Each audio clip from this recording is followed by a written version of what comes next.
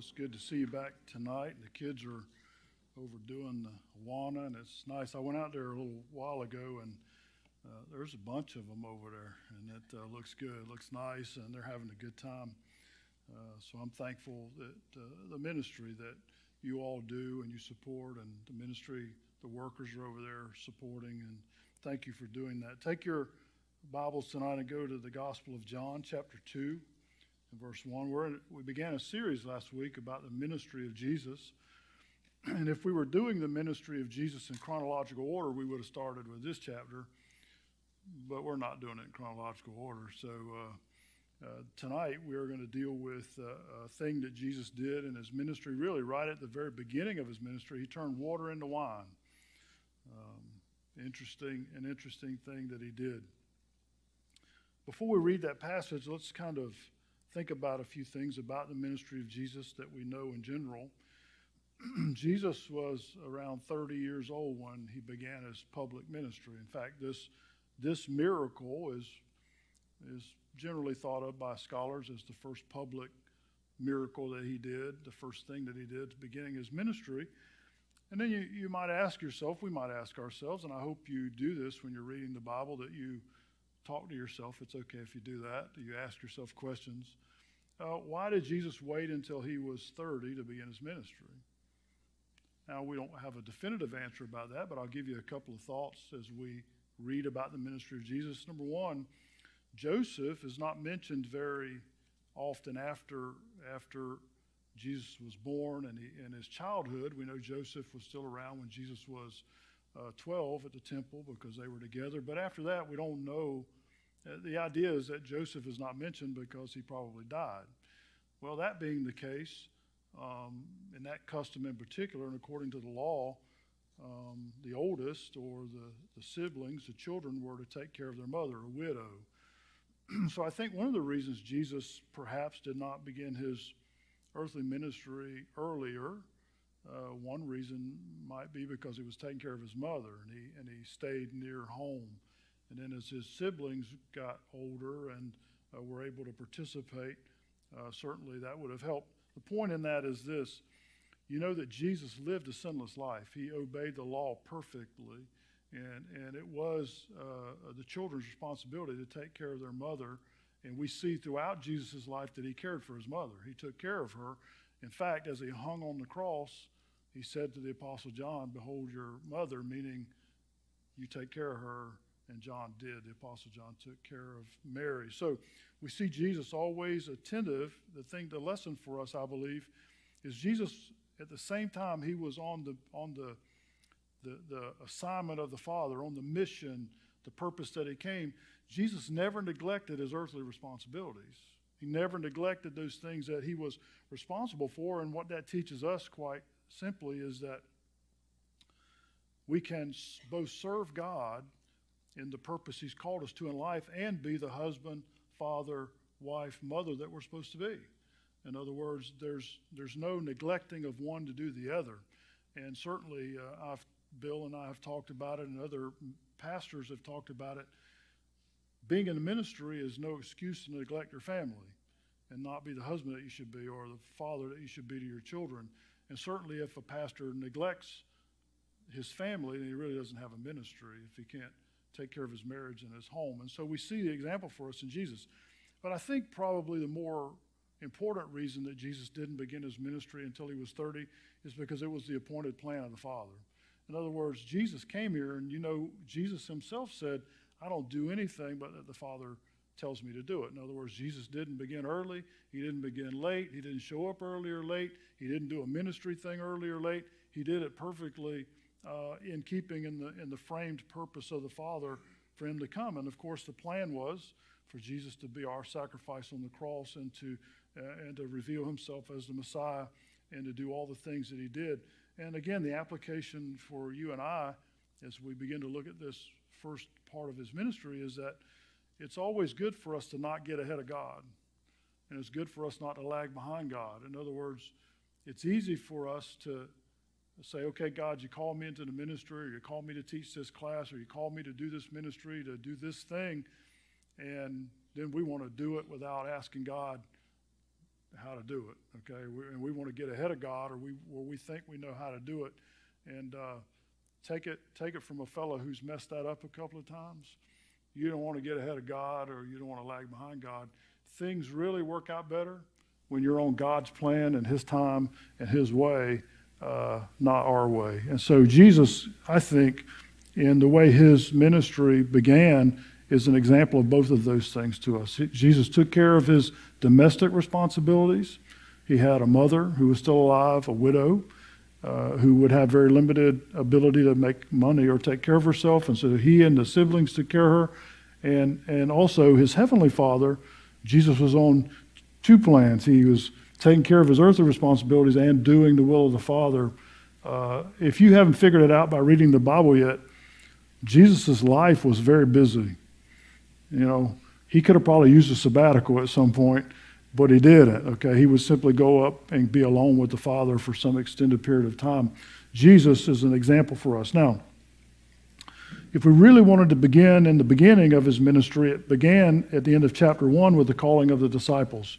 And there were 4 guys, and we're not going to go back and read all that, but I just want to mention it as it impacts what happens in chapter 2. One of the first people that Jesus talked to call to follow him was Andrew. And Andrew was the brother of who? Peter. Man, don't make me feel so good. You know that stuff? Right. Andrew is Peter's brother, and so Jesus called Andrew. Now, remember this too. This Sunday night, so we'll do a little bit more school stuff here. When Jesus called these guys to follow him, that was not the first time they'd ever seen him or heard him. You understand that, right? I mean, Jesus had been around teaching, and they had seen him. And so when Jesus called them, the Holy Spirit had already been at work in their life. And so when they made the decision, they're just responding to the call of God on their life. And most people, by the way, statistically, who get saved, some do it the very first time they hear the gospel, but most people have heard the gospel many times, 4, 5, 6, 7 times. I forget what the exact average is. But God, the Holy Spirit, has taken the truth and worked on them, and then they come to Christ. Typically, it takes that because we're so hard-headed and we're so stubborn, okay? But the fact is, Andrew came, and then what did Andrew do when Jesus called him? Andrew said, man, this is the one we've been waiting on. This is the Messiah. His faith, he put his faith in Jesus, and he knew it. And so what was his first instinct? I got to go get my brother. I got to go tell somebody. So he went and got Peter, and he said, hey, Peter, and you know how brothers talk to one another. Hey, dummy, come here. I don't know what he said to him, but he goes to Peter and he says, you know the one we've been looking for? The Messiah, the promised one? We found him. You got to come meet him. And so Peter comes, and you know the whole interaction. Peter comes, and Jesus has a conversation with him. And then Philip. They see Philip, and Jesus calls Philip, and Philip does the same thing. He goes and gets Nathanael. And there's a pattern here that I would point out very quickly. Jesus calls people to be saved, and the Holy Spirit calls them to be saved. And every time you see somebody get saved, and I mean every single time, their first reaction is to go get somebody else. You know what I mean? Their first reaction is, this is fantastic, this is the truth, and I just got saved, and my sin's forgiven, and I'm going to heaven, and I know a bunch of people that need what I just got. Okay? And so they go out and they find people. We've lost that in the church today a little bit, I'm afraid to tell you. People get saved, and then they're not going to tell nobody, and they don't invite people to come. Did you know that if you would invite people to come, as a side note here, most of the time they'll come just to be polite. They might not even like you, but because you ask them to come, they might come to be polite. And you know what might happen if they come? They hear the gospel, and they might get saved. So let's invite people to come, okay? Share the gospel with them, invite them to come. Now, with all that said, when we get to chapter 2, there's a wedding. And so look at verses 1 and 2 of John chapter 2. And on the third day, there was a wedding. Now, we're not going to waste a lot of time to deal with this. What third day? Well, probably the third day from the stuff at the end of chapter 1 when he's calling those guys.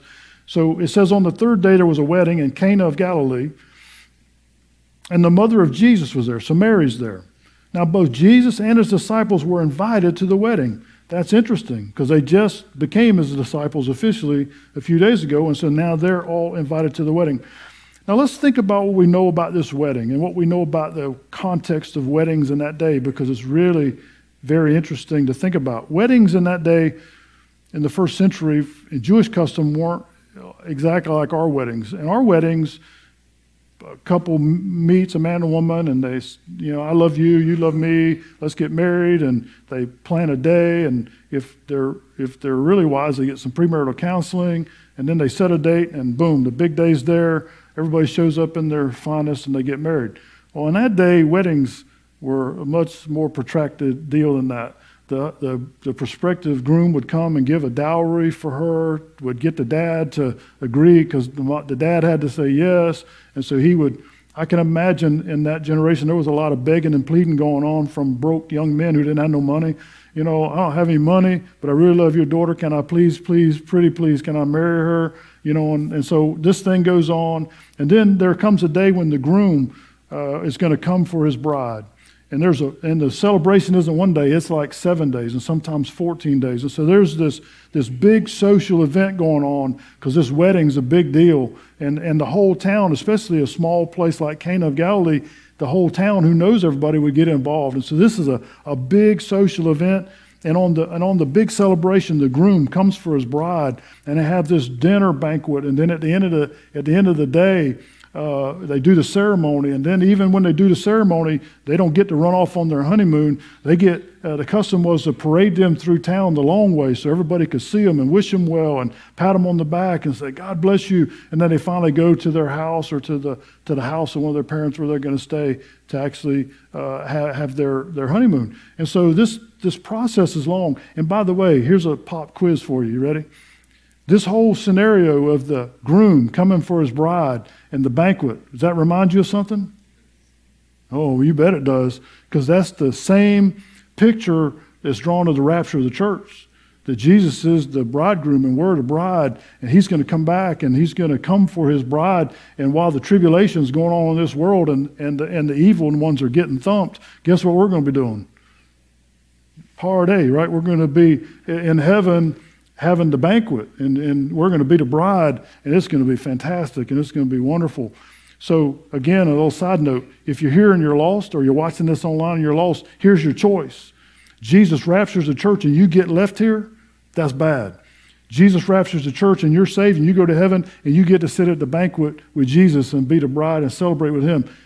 Choose B, okay?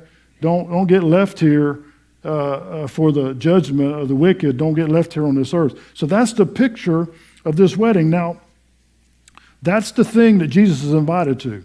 That's the thing that Jesus is going to come to. Now, the second thing that's probably interesting about this is Mary is there, the mother of Jesus. And not only is she there, but when you read the narrative, she knows people.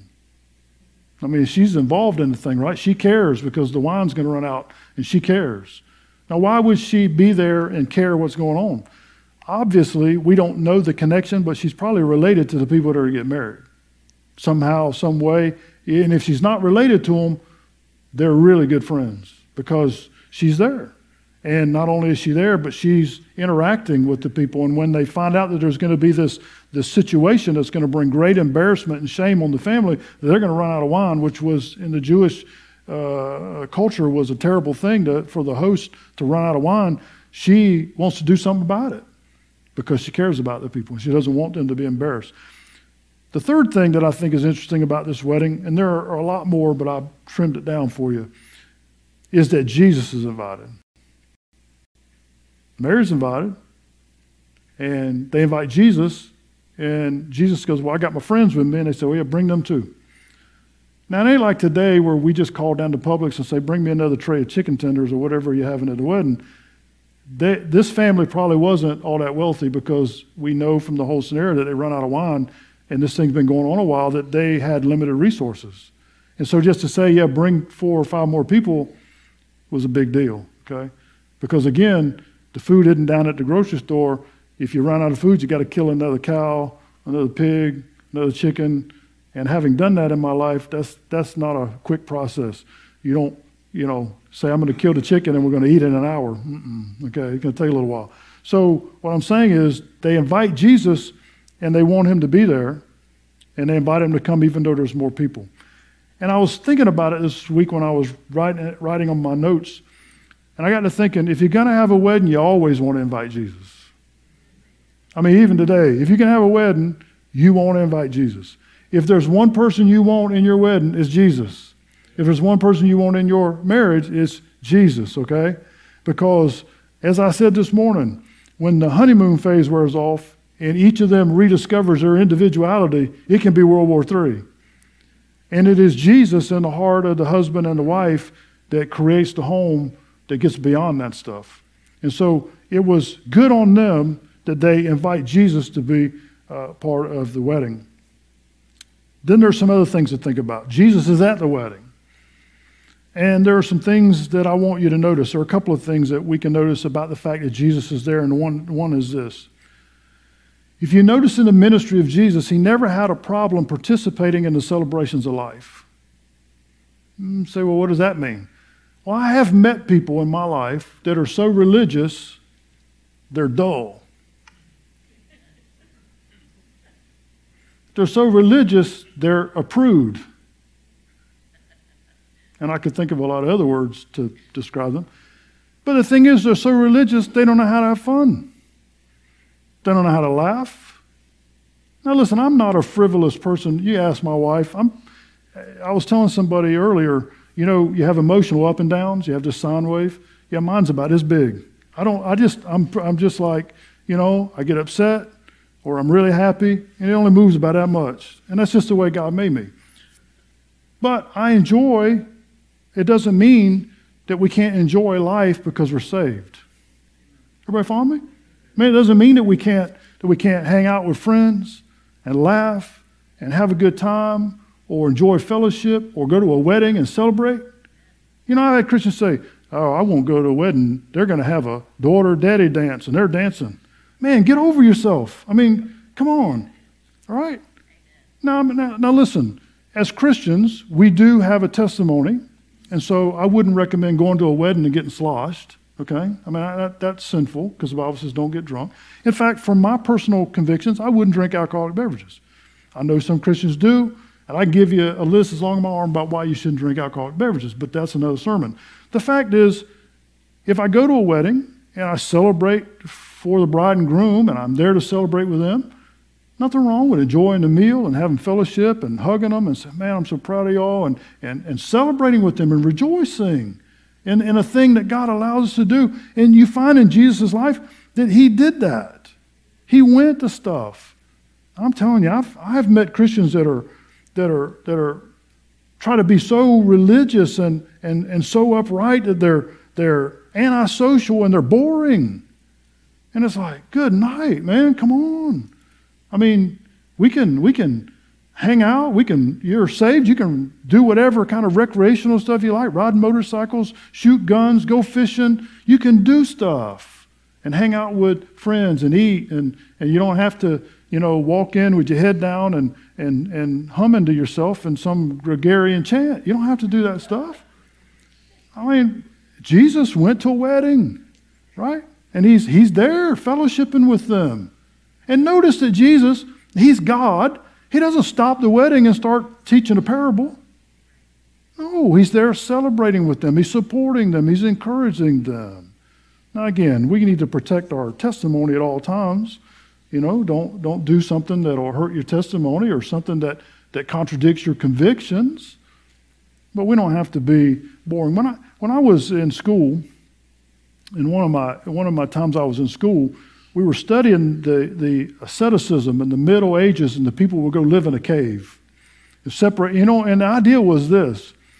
And I get the idea, and honestly, God bless them for being so disciplined, because what they would do is they would say, my flesh is weak, and I don't want to be around anything that tempts me. And if it was a guy, I don't want to be around women. I don't want to be around alcohol. I don't want to be around other people, any social things that would tempt me to think something wrong or to do something wrong. So I'm gonna hide in a cave and just meditate on God all day. And I'm gonna pray and meditate on God. Well, good for them. But the Bible doesn't tell us we have to do that at all. In fact, the Bible says there's joy in life, and there's goodness in life. And God created us to enjoy that. In fact, if God didn't want us to enjoy it, he wouldn't have given it to us. Right? Especially a wedding ceremony. So Jesus and his friends went to a wedding ceremony. And the second thing that I think the fact that Jesus is at this wedding tells us is very important. The fact that Jesus would willingly go there authenticates and validates the marriage covenant. That Jesus would go there and support it validates the very thing that he created in the beginning. Listen to me very carefully here. And I know this won't play well in the world today, but it is the truth. When God created the first two human beings, he created Adam, who was a man, and he created Eve, who was a woman. And God performed the first wedding in the Garden of Eden. The Bible says he brought Eve to Adam and presented her to him. And Adam was beside himself. God, you made a lot of good stuff, but that's very good. Man, that's fantastic. She's just what I was looking for. I've been looking around here, and something was missing. 2 giraffes and 2 anteaters, and all, but there wasn't nobody here like me. And God, you did good. That's and that's what you can read in what Adam said. He was very happy, and they became husband and wife in the garden. God put them together, and the Bible says they became one flesh. And God told them to have kids and raise and fill the earth. That whole pattern, that whole model that God created in the Garden of Eden and gave to us is God's pattern for marriage, and it's God's pattern for the family. And that's where children are supposed to be raised. And I'll tell you something, the mess that we're in society today, the mess, the social issues we're dealing with, is because we've broken God's basic structure for life. Because we've broken the marriage vows, and we've broken the foundational, the building blocks of society. And here's the part that the world really won't like, and it's going online, so take it or leave it. God didn't create 2 men and put them in the garden and marry them together. God didn't create 2 women and put them in the garden and marry them together. For us to mess with the marriage covenant, and for 2 men to say they're getting married or 2 women to get married is an insult to God who created us. And I'm going to read to you exactly how I wrote it in my notes. I know the truth will offend those who believe in homosexual lifestyle is acceptable. But I humbly and kindly submit to you that God will have the last word. You can say what you want. And right now, God is letting people do whatever they think they want to do. But he's not blind. And he's not ignoring it. And you write it down online, wherever you're at. God will have the last word. It's God's law. God created us. And Jesus went to a wedding of a man and a woman and validated the very institution that he founded. And I'll add this, marriage is a gift from God. I mean, for God to give you a mate or me a mate to live life with, to have fellowship with, to have intimacy with, to be able to share the most intimate things in life with is a gift from God. That's a relationship that you just can't replace and you just can't get anywhere. And over the years, it gets better. And it gets sweeter and it gets more wonderful. And God created it that way. And man has no responsibility to mess with what God made, no matter what we think or what we think is so advanced in our society. Now, Jesus is at this wedding, and we could say more about it, but let's get to the rest of it. While Jesus is at the wedding, they have a problem. They have a problem that's a big deal, because in Jewish custom, the wine, and let me say this about the wine real quick. I know people watching, oh, look at there, man, they had wine. No, listen to me. You can look this up historically. Typically, it was 1 portion of wine and 2 parts water. Okay, it was Jews. It was an insult for them to become intoxicated. They didn't just drink to become intoxicated like we do today, or like people do today. The water wasn't always pure, and they mixed the wine with it, and they drank it in reason, and they didn't get sloppy drunk. So it's not even the same. So don't even try to have that conversation if that's the way a person's thinking. To run out of wine at this feast would be a great humiliation for the parents, a great insult to the bride and the bridegroom. It was a major social issue. And so when Mary finds out about it, and you say, why would Mary care? Again, she's connected somehow. She's either related to these people, her moms and dads. Somehow she cares, and she's there, and she notices it. And so she comes to Jesus. Now that's interesting in and of itself. Look at verses 3 to 5. And when they ran out of wine, the mother of Jesus said to him, and isn't it interesting in this gospel, by the way, and particularly in the story, he doesn't use her name. He just says the mother of Jesus, okay? And she came to Jesus in verse 3 and said, they have no wine. Now look at Jesus' response. And Jesus said to her, woman, what does your concern have to do with me? My hour has not yet come. Now her response to that is, his mother said to the servants, whatever he says, you do it. Isn't that an interesting exchange between Jesus and his mother? Do you find that a little strange? Well, let's think about it for a minute. The first thought might be, someone might say, well, Jesus was disrespectful to his mother. Not at all. Not at all. In fact, Jesus was completely obedient to the law. He would never break the law. And the law says we're to honor our father and our mother. And it doesn't mean just when you're a kid, but it means when you're older too. Okay, you honor them. You respect them as your parents. Jesus would never, ever, ever in eternity disrespect his mother. You say, well, then why did Mary come to him and why did she ask this question? Well, let's think about it for a minute. I don't think she had an expectation of a miracle because there's no indication in the Bible up to this time Jesus had ever done a miracle. If he did, it isn't recorded in the Bible. But why do you think Mary would go to Jesus with this problem? I submit to you that she knew her son. Mary knew who he was. She knew that when she got pregnant with him because the angel told her, oh, God's picked you, you're special, and you're going to have his son and his Savior of the world. She knew who Jesus was all along. Who better to take your problems to than Jesus? I suggest to you, she didn't know what he was going to do. She may not know if he's going to do anything. But he'd be the one to take your problem to if you got a problem, right? And so she goes to her son and she says, hey, they're out of wine. And what a testimony she is. She goes to Jesus and said, here's my problem. I don't know what you're going to do with it. I don't know how you're going to fix it, but here you go. And she goes on her way. Man, I like that. Isn't that how we ought to come to Jesus today with our problems? Lord, I got this problem here, and I don't know what to do with it, and I can't fix it. And so here you go. I don't know what you're going to do with it. I don't know if you're going to answer my prayer the way I'm asking it or if you got your own plan, but here it is, and I'm not going to worry about it because I'm just going to give it to you. Well, that's how to deal with problems. That's how you deal with problems. Now, I know we're human, and we still, Mary's probably still over in the corner going, man, I hope Jesus gets some wine going here or something. If she's human. But the fact is she brings it to Jesus, and she gives it to him, and she trusts him. Man, what faith. We should have the same kind of faith. Now, look at Jesus' response. He says to her, woman, what does your concern have to do with me? My hour's not yet come. Now, again, there's no disrespect here. The term for woman here is a common word that was used. It might be like us saying lady or something like that. It's not a disrespectful term. And Jesus says to her, what does your concern have to do with me?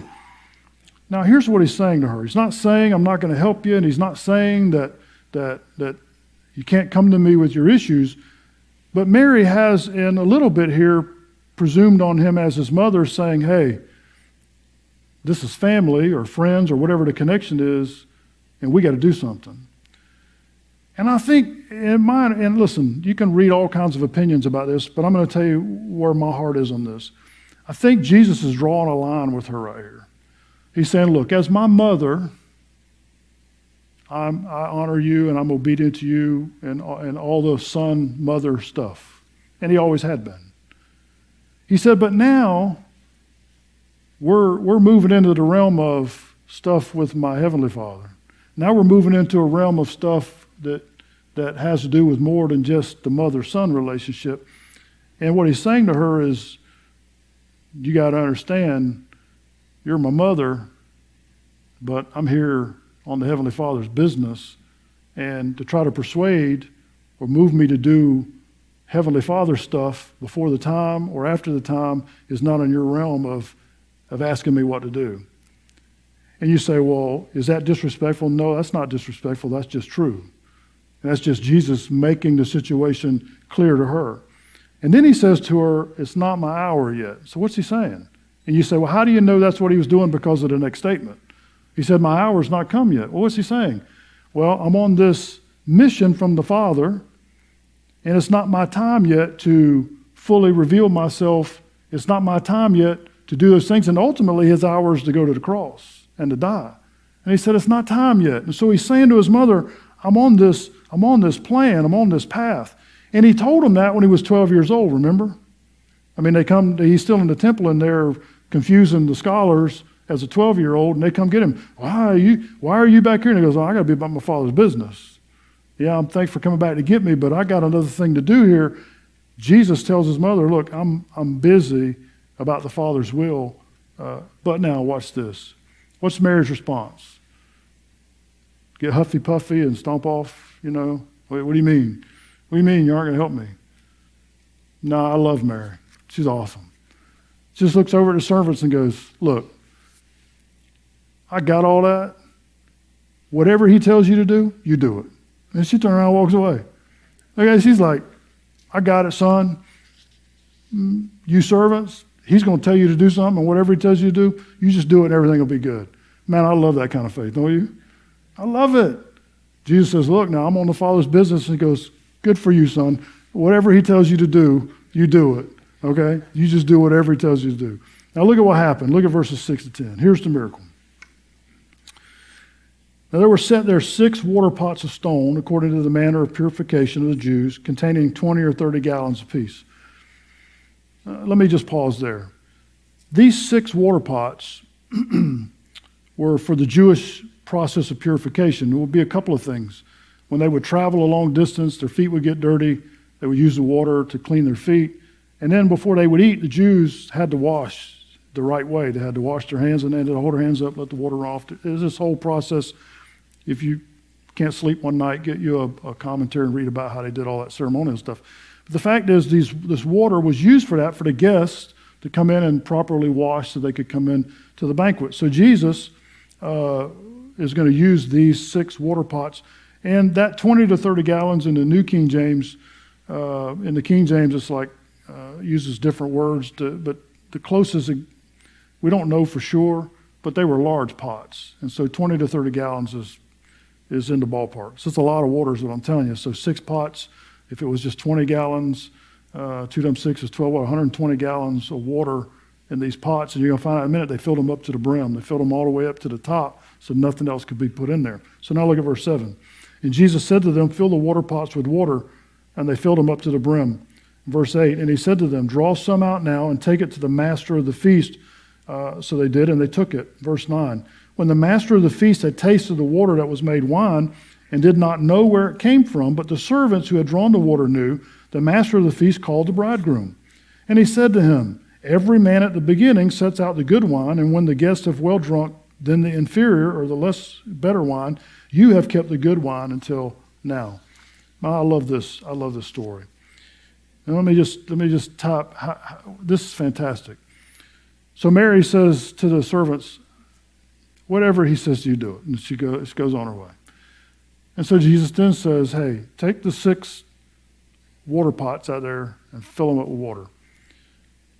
Now, I don't know if the pots had water in them. I don't know if they'd been used up or what, if they had to dump, but they filled them up to the brim. So the things are slap full of water so nothing else can get in there. And then Jesus simply tells them, take some dip out of there and take it to the master of the ceremony.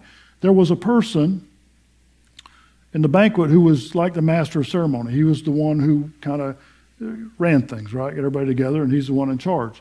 And so he said, take him some wine. And when they took it to him, he drank it, and he calls the bridegroom over, and he says, well, you did this backwards of normal custom. What normally would happen is when the guests first arrive, they put the best wine out because their palates are fresh and they want it to taste the best. But then as people throughout the time of the banquet have been drinking the wine and their palate's a little more dull, they take the expensive stuff away and they slide out the stuff that's not so good and nobody knows the difference, right? Well, the master of the ceremony drinks this wine that was made from the water that Jesus just turned into wine, and he calls the bridegroom and he goes, man, he goes, usually people put the good wine out and then put the bad stuff out later. You saved the very best wine all the way till the end. Now let me make some observations about this. Number one, and probably most important here. Jesus had compassion for the needs of that family and that couple at a wedding. Think about it. Do you think Jesus had important stuff on his mind? Yeah, I'm going to the cross here in a few years, and I got to die for the sin of the world. I would say Jesus probably had some serious stuff going on in his mind. You think he's busy calling disciples and putting that band of young men together so that he could set up the 12 to carry on the ministry? Jesus has got a plan. And man, he's working the plan. And he gets invited to a wedding, and they have a catastrophe. And Jesus loved them enough to care about their need in their life to meet it. Man, I love that. Because sometimes it's easy for us to think, Lord, I know you're busy running the universe and everything. And I know you're busy saving people in the church and, and working out your plan. But Lord, this thing's really important to me. And you ask God for what you want. And here's the good news. He hears you and he cares. That's good, isn't it? I don't care what your need is. He hears you and he cares. Jesus had compassion and kindness so that this family would not be embarrassed. And then secondly, the miracle itself. I don't know how many sermons I've heard about from this passage, bunches. I don't know how many times I've studied it, bunches. And they say, well, how did Jesus make the water into wine? Just like God does everything else, he just does what he wants to do, okay? I mean, I've heard sermons about when did it turn into wine? When they put it in the pot, or when they dipped it out, did it turn into wine in the cup? I have a clue. All I know is when the guy drank it, he said, this is the best wine we've had here so far.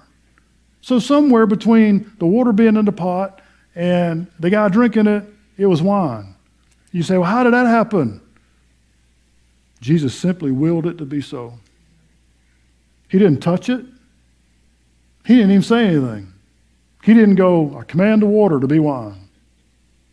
He didn't do anything. He just said to the servants, dip out of the water pot and give it to the master of the ceremony. And when they did, it was wine. I don't know when he made it wine. I don't know how he turned it into wine. But you know what? God created water. He created grapes. He created all the nutrients and elements that exist on the planet to make grapes that get smashed into wine. What I'm saying is this is a really small thing for Jesus just to turn that water into wine with his will, just because he wanted it to be. That's it. That's the answer. Turn the water into wine. What I will tell you is this. It was a miracle of creation. It was a miracle of making something be what he wanted it to be.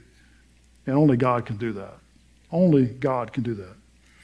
The third thing that I think is interesting about it, we'll wrap it up, is the only people that knew what happened was who? The servants. The servants. They're the only one. And the only reason they know is because Jesus said, fill it up with water. They filled it up with water. They know they put water in there. Right? They didn't put wine in there because there ain't no wine. They put water in the pot, and when they give it to the master of the ceremony, he said, man, this is fantastic wine. Can you just imagine a servant who handed him a cup looking at every servant going, I don't know where the wine came from. Did you put wine in there? No, man, I put water in there. And the servants knew. They knew Jesus did it. Jesus did the miracle without making a fanfare about it. Nobody knew where it came from. You know, sometimes, matter of fact, most of the time, Jesus just blesses us in the normal course of life. No big fanfare, no big fantastic thing. He just blesses us every day, just in the normal things of life. And finally, the last two things about it, we'll close. It was the best, and it was abundant. It was the best, and it was abundant. The master of ceremony said, man, this is good wine. Why would we expect anything less? Jesus don't make junk. If Jesus is going to make wine, it's good wine. If Jesus is going to make something, it's good. Jesus made you, and you're good. Not as good as you're going to be one day, but he made you. God created the world, and it's good, isn't it? Matter of fact, every time God created, what did he say? God saw it and it was good. Because God don't make anything that's bad. Sin messed up everything that was good, not God. Everything God made was good. It wasn't just good, it was perfect. And then notice, even if it was 20 gallons in each bucket or each bowl or each thing, that's 120 gallons of wine. That's probably more wine than they had all week. So when Jesus made the wine, he didn't make a little bit. He didn't make a couple of cups. Let me put it this way. When Jesus met the need, they didn't have to worry about running out again because Jesus met the need, right? Isn't that the way Jesus meets our need? Jesus said, I ain't going to save you just a little bit. I'm going to save you a lot. I'm not going to save you just a little bit to last a little while. I'm going to save you completely, and I'm going to make you brand new, and I'm going to keep you with me forever. That's how God rolls. That's how God works. And we see it in this miracle in the ministry of Jesus. If you're here tonight, you've never been saved, you've never prayed and asked Jesus to forgive your sin, listen, you need to do it right now. Right now. Not tomorrow, not later, but right now. I'm going to pray in just a moment. And if you've never confessed your sin to God and asked Jesus Christ to forgive your sin and save your soul, do it right now. Don't wait. You say, well, boy, I know I need to be saved, but I'm just not sure. No, be sure. God loves you and he wants to save you right now. And you have to ask him. You got to ask him. He wants to save you, but you got to receive him. He's got the gift. He's offering it. Will you receive it tonight? Let's pray. God, thank you for this passage and the testimony, Jesus, of how you love us and you met the need of this family in a time of celebration, Lord, and you blessed them at that wedding. God, you bless us every day. You bless us with life and with health and with things. And God, even when times are tough, you bless us through the tough times. God, you've not blessed us a little bit, but you've blessed us abundantly. Lord, maybe there's somebody here tonight. Maybe there's somebody who will watch this video online or has watched it live tonight. And God, they've never come and been a partaker of eternal life. They've never come and accepted you. Right now, God, right now in the quietness of this moment, I pray from wherever they sit, in this auditorium or at home or in their car, that God, they might just say to you, God, I know that I've sinned against you, Lord, and I'm wrong. And God, you're right, and you're holy. And Jesus, I believe you died on the cross to pay for my sin so that I could be saved. And so, God, by faith, I ask you to come into my heart and save me right now. Forgive my sin, Lord. Make me new on the inside. God, you'll save anybody who will ask. Thank you, Father. In Jesus' name, amen. Let's stand as we sing. If I can pray with you or help you, you come on the first verse. I cast all my cares upon you. I lay all of my burdens down at your feet. At any time that I don't know what to do, I will cast all my cares upon you. Amen. Let's pray as we go. Father, thank you for this day, for the services this morning and Awana tonight and the time of Bible study in here. Lord, bless it to our heart.